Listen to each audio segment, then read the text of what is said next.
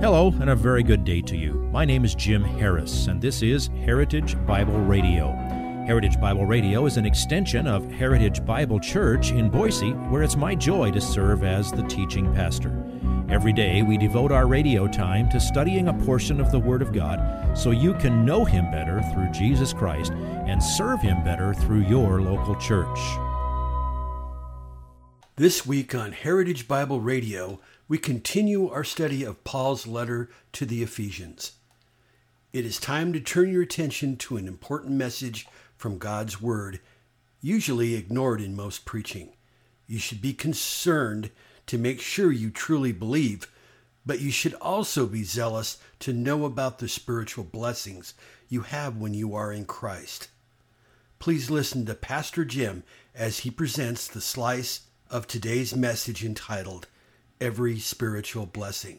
Blessed be God. That's a common phrase in the Old Testament. It's a very common phrase in many standard Jewish prayers. It means to bless God with our lips, to proclaim His goodness, because He is worthy of it by His nature.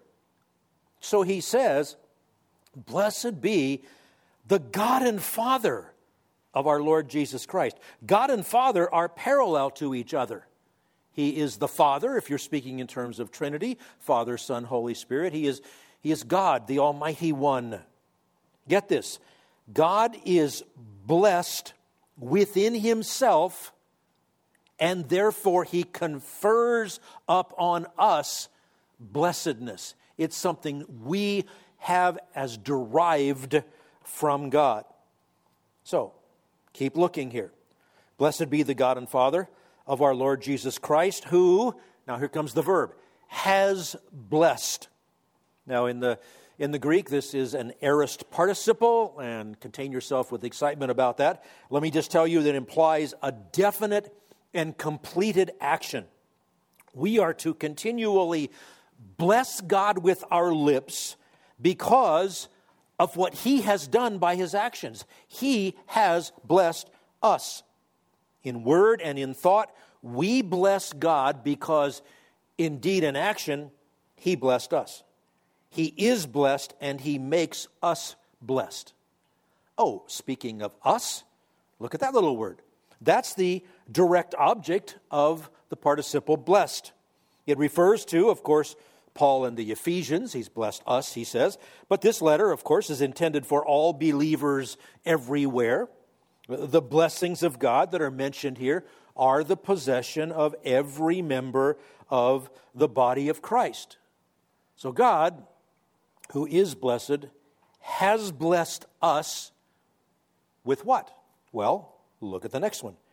Every spiritual blessing. Everyone. Every emphasizes that every blessing has been conferred upon every person who is in Christ. Every blessing. And what kind of blessings are there? Well, they are spiritual blessings. Spiritual translates a Greek word that's used always in the New Testament for things which are given or produced by or administered by the Holy Spirit. Paul is not saying, well, you have spiritual blessings as opposed to physical blessings. I know on earth I want my children to be poor and miserable, but in heaven it will turn better. No, he's not saying that. He's saying you have a heavenly status even now. He isn't using spiritual in that way of, it's only pie in the sky stuff, but he means you have things in the spiritual realm which are impossible for you to achieve. But you have them because your heavenly Father has given them to you, and they are spiritual in nature. And notice that last little phrases in the last little series of words, in the heavenly places. That phrase is literally in the heavenlies. I think the King James translates it that way. Now, that's not to say that these blessings are, as I said, only present in heaven. The heavenlies describes the spiritual realm of things, the things that have to do with the immaterial part of you, your soul, your spirit, your heart, your mind, your will, that part of you that is at the core. Now remember that I noted that blessed is blessed is in that aorist tense, meaning this is a one-time completed action. This means that all of these blessings, how many of them? Every single one, every one of them is yours now in Christ. When it comes to blessings in the spiritual realm, when it comes to things the Holy Spirit bestows and the things that He does for you, if you are a Christian, you have it all. You have all of the Holy Spirit. The Holy Spirit is not a force. He's not just an inanimate thing. He does not come in doses or measures or portions. He's a person. And a person is either present or not present. If He's present with you, you have the whole thing. You have all the power of the Holy Spirit available to you now in Christ because you are united with Him. Spiritual blessings in heavenly places. That's just profound. You are a citizen of a heavenly kingdom by virtue of being in Christ. That's accomplished by the work of His Spirit.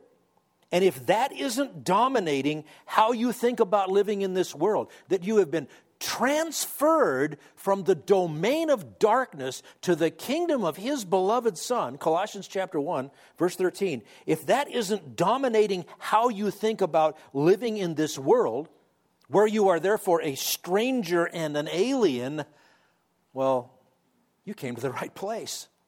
We want to help you with your perspective. It might be helpful for you to see the 4 other places in Ephesians where Paul uses this phrase, in the heavenly places. So let me show them to you. Ephesians chapter 1, verse 20, looking just down the page, continuing with the subject that he begins here in verse 3. It says, "This is which He brought about in Christ, when He raised Him from the dead and seated Him at His right hand in the heavenly places." All right, our blessings are in Christ. Where's He seated? In the heavenly places. Go down to Ephesians chapter 2, verse 6. "And He raised us up with Him and seated us with Him in the heavenly places in Christ Jesus." You say, wait a minute, I'm seated at Heritage Bible Church and you're telling me I'm seated with Jesus in heaven? Yeah, because that's your spiritual position. Ephesians chapter 3, verse 10. "So that the manifold wisdom of God might now be made known through the church to the rulers and the authorities in the heavenly places." Rulers and authorities refers to angelic beings, angels, and also to demons. And that says that God is manifesting His wisdom to the angels by showing off what He can do with people who are in Christ. You ever heard the phrase trophy of His grace? Kind of comes from Ephesians chapter 3, verse 10. God is showing you off as what He can do by His grace. And the final of these other 4 uses, Ephesians 6:12, he writes, "For our struggle is not against flesh and blood, but against the rulers, against the powers, against the world forces of this darkness, against the spiritual forces of wickedness in the heavenly places." In other words, in the heavenly places talks about the spiritual realm, the realm of reality of who you are in your identity with Jesus Christ. Put it together. You are seated with Christ in the heavenly places. You have every spiritual blessing of your position with Him intact all the time. And while you are there with Him, you are also waging war with the forces of Satan as a demonstration of the wisdom of God to His angels and to demons. That is astounding stuff. Now, Satan wants you to think, I don't feel very adequate. I'm just a nobody. I don't really matter. God won't use me. I know He uses some people, but God can't use me. And every time you think something like that, stop and realize you are insulting the God and Father of our Lord Jesus Christ because you disagree with His description of who you are. Now, it's true, in your sin, you are what's that Greek word you use in counseling? Mess? You're a mess. But in Christ, you have every spiritual blessing available. Now, I'm sorry, I can't list for you every spiritual blessing, or we'd be here until Thursday afternoon, which wouldn't be terrible, but you'd get hungry. Here's a few of those spiritual blessings that you have in Christ. Romans chapter 8, verses 8 through 10.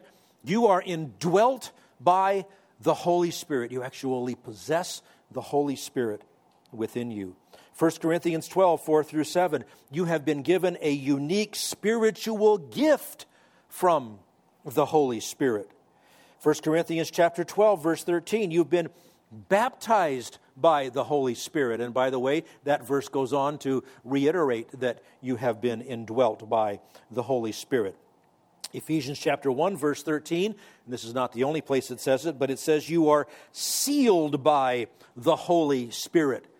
I just got something in the mail the other day, and it was a good illustration. It was sealed. That little bugger was hard to get unsealed, and I have the little cut on my finger from where I stabbed myself when I was trying to get it unsealed. I did get that one unsealed, but you know what? When God seals you in Christ, nobody opens that package. You're safe in His hand. No one can take you from Him. If you would like this message on compact disc, let me know and we'll send it to you. You'll receive the entire message, not just the portion on today's program. You can order by phone at 353-4036 or by writing to us at 7071 West Emerald, Boise, Idaho, 83704, or on the internet at hbc-boise.org. Heritage Bible Radio needs your prayers and your financial support.